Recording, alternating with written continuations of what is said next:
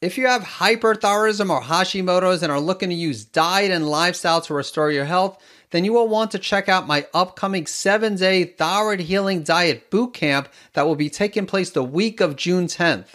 For more information, visit thyroidbootcamp2024.com. Hey, this is Dr. Eric, and in this Q&A episode, I am going to answer the question, is taking bile salts safe for hyperthyroidism? So I'd like to start off by discussing what bile is.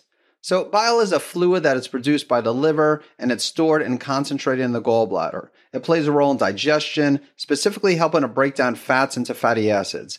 If someone has a problem with bile, then they probably will also have problems breaking down fat-soluble vitamins such as vitamin A, E, K, as well as vitamin D. They also might have problems digesting fish oil supplements as well as food sources of fats. In addition to helping break down fats, bile also plays an important role in the excretion of waste products. And there are three main components of bile, and this includes bilirubin, bile acids and salts, as well as cholesterol. And I assume that everyone listening to this is familiar with cholesterol, so I'm not going to talk about cholesterol here, but I do want to talk about bilirubin. So bilirubin is a toxic catabolic product of heme metabolism, and the goal of bile is to help with the excretion of bilirubin. And sometimes you'll see bilirubin elevated on a comprehensive metabolic panel, and you can actually test for bilirubin. And so a comprehensive metabolic panel looks at bilirubin, and if it's elevated, there could be a few reasons for this. One reason could be that you have a problem with bile metabolism. So that can lead to elevated bilirubin, and in that case, you could do things to support bile metabolism and lower bilirubin. Another reason is genetic. There's a condition called Gilbert's syndrome, and with this, you usually see bilirubin elevated. Sometimes it might be on the higher side, but still within the reference range. And you can still do things to support bile metabolism when you have a condition such as Gilbert's syndrome, and you probably do want to do things to support bile metabolism in the case of Gilbert's syndrome. But you most likely won't get these levels to be completely normal. Or again, you might get it within a normal range, but the best usual look is on the higher side of the reference range since there are genetic factors. I should also mention that sometimes hyperthyroidism itself will cause elevated bilirubin. So I've seen this on a comprehensive metabolic panel, or someone might have a bilirubin of 1.2 or 1.4. And when I see this, I'm wondering, is this Gilbert's or is it a problem with bile metabolism?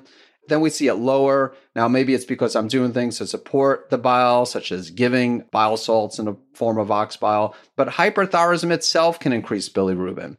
So if you have Graves' disease or toxic multinodular goiter and you have an elevated bilirubin on a comprehensive metabolic panel, I wouldn't panic if you have previous blood test results, specifically a comprehensive metabolic panel from a few years back, like before your diagnosis. Then, of course, you could look at that and see if bilirubin was elevated at the time. And then if so, maybe you do have Gilbert's, or maybe you had a bile metabolism problem back then and you still have a bile metabolism problem now. So that's something you can do. I've already mentioned some of the benefits of bile salts, but they have numerous other functions as well. For example, bile salts play a big role in inhibiting the growth of bacteria in the small intestine. So as a result, if someone has problems with the production of bile, then this can increase the risk of developing a condition such as SIBO, which is small intestinal bacterial overgrowth. There is also evidence that bile salts play a role in preventing insulin resistance. So there are numerous functions of bile salts. And with regards to the thyroid, bile salts can help with the conversion of T4 to T3. And as a result, some healthcare practitioners advise people with hyperthyroidism to avoid taking supplements with bile salts. And I think that large doses of bile salts might cause problems with some people who have hyperthyroidism, including Graves', toxic multinodular goiter. But over the years, I've had a lot of people with hyperthyroidism take small amounts of bile salts, and in most cases, it doesn't seem like it causes a problem. Again, everybody is different, and if someone doesn't have a hyperthyroid condition, I definitely don't think that taking bile salts will cause hyperthyroidism. I think the big concern is if someone already has an existing hyperthyroid condition, and that taking bile salts potentially could exacerbate the hyperthyroid condition. But again, I've had a lot of people take bile salts in the form of the digestive enzyme that has ox bile. So usually I'm not giving a separate ox bile supplement. So again, it might just come down to the dosage. Maybe if you're taking a separate ox bile supplement and you feel like it's exacerbating your hyperthyroidism, then you could take a break from that and maybe consider reintroducing a digestive enzyme that has a smaller amount of ox bile, which is what I usually recommend. So everyone's different. If someone has had their gallbladder removed, then they very well might need to take a separate ox bile supplement on a continuous basis. So just listen to your body, and if you're taking bile salts and you notice your hyperthyroid symptoms increasing, then of course stop. So that is my answer to the question, can taking bile salts cause hyperthyroidism? So again, I'm not saying it can't. All I'll say is that over the years, I've had a lot of people with hyperthyroidism take bile salts in the form of ox bile. And at least off the top of my head, I don't remember anyone having an exacerbation of their hyperthyroidism.